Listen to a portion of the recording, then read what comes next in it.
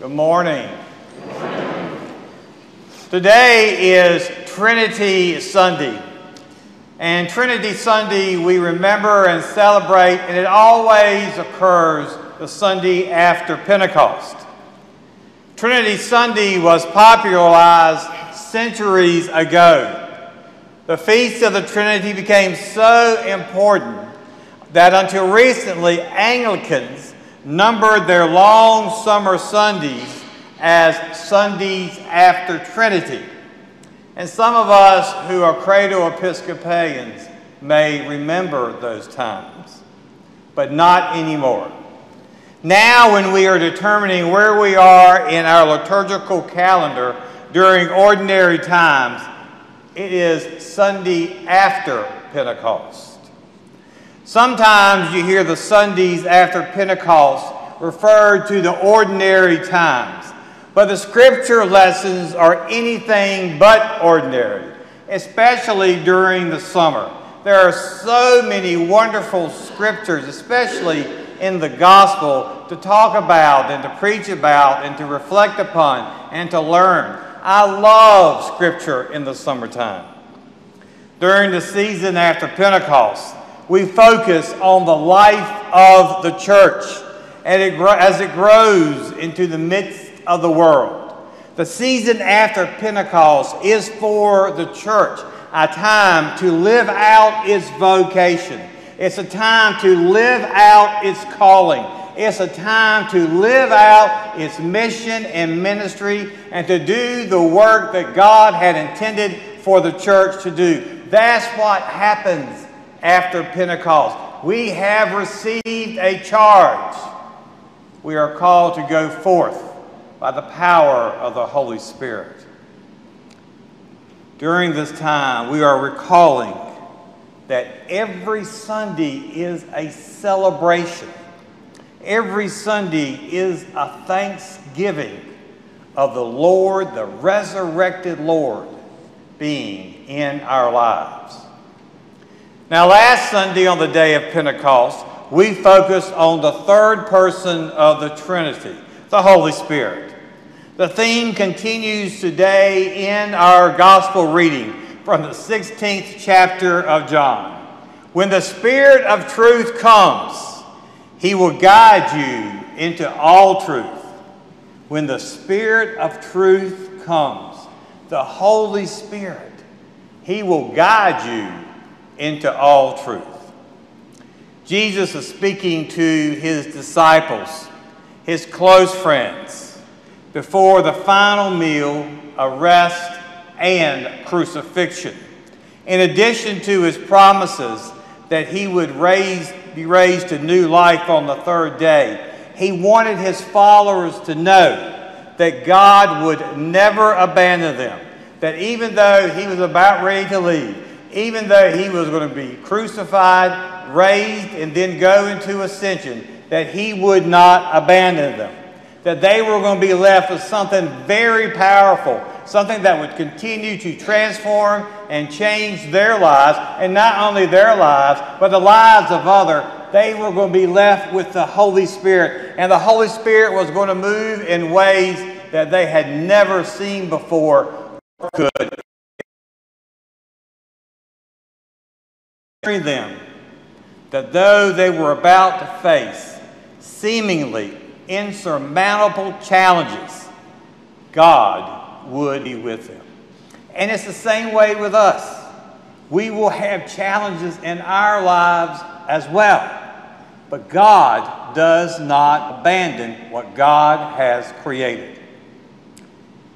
Imagine, if you will, a different way of approaching the challenges of our lives.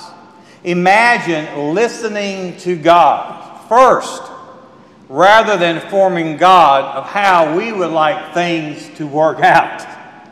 Imagine that we come to see that there is a deeper meaning to our reality than material goods and the accumulation of more stuff. Imagine that turning to God first and only God, so that the Spirit of truth can be in your life and you could hear it. that guidance would occur in any kind of difficulty you would face. In Jesus, we see everything that there is to see about God's love. God's love is infinite. God's love is bottomless. God's love is about mercy. God's love is about grace. God's love is about God's favor towards us, undeserved, but yet by the grace of God, our hearts are moved and our wills are strengthened. We see a person who entered the world in the most humblest of ways, born in a manger, around smelly sheep, donkeys, and cattle. It was not a five-star hotel.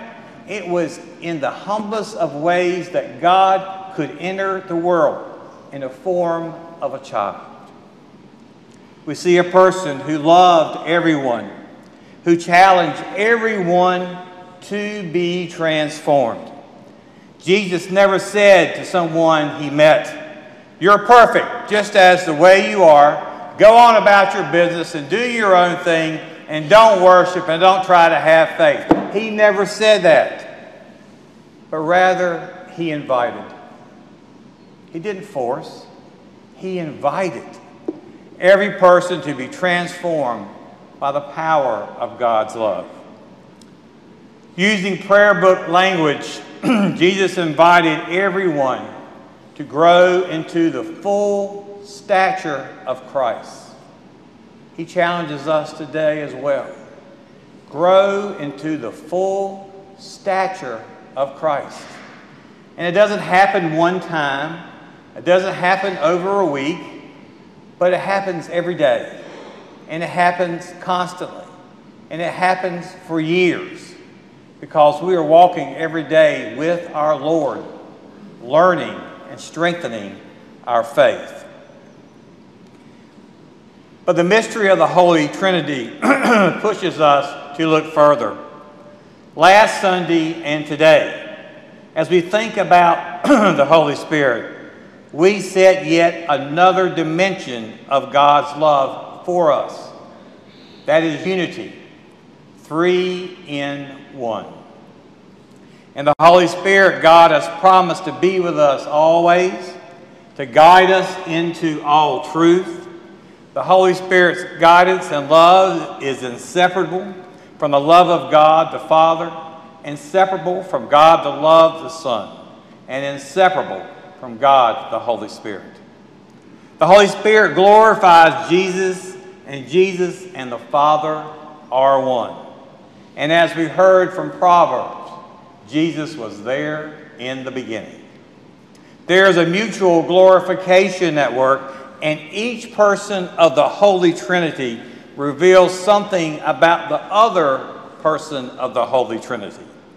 And that is what can draw us to God's heart, eternal love. The Trinity represents how God's very being is about relationship. It's about relationship, and it is about grace. The Holy Trinity is itself the manifestation of God's abiding promise to be with us at every turn through every struggle. This is good news. This is good news that we are not abandoned no matter where we are in life. That God, Father, Son, Holy Spirit is with us.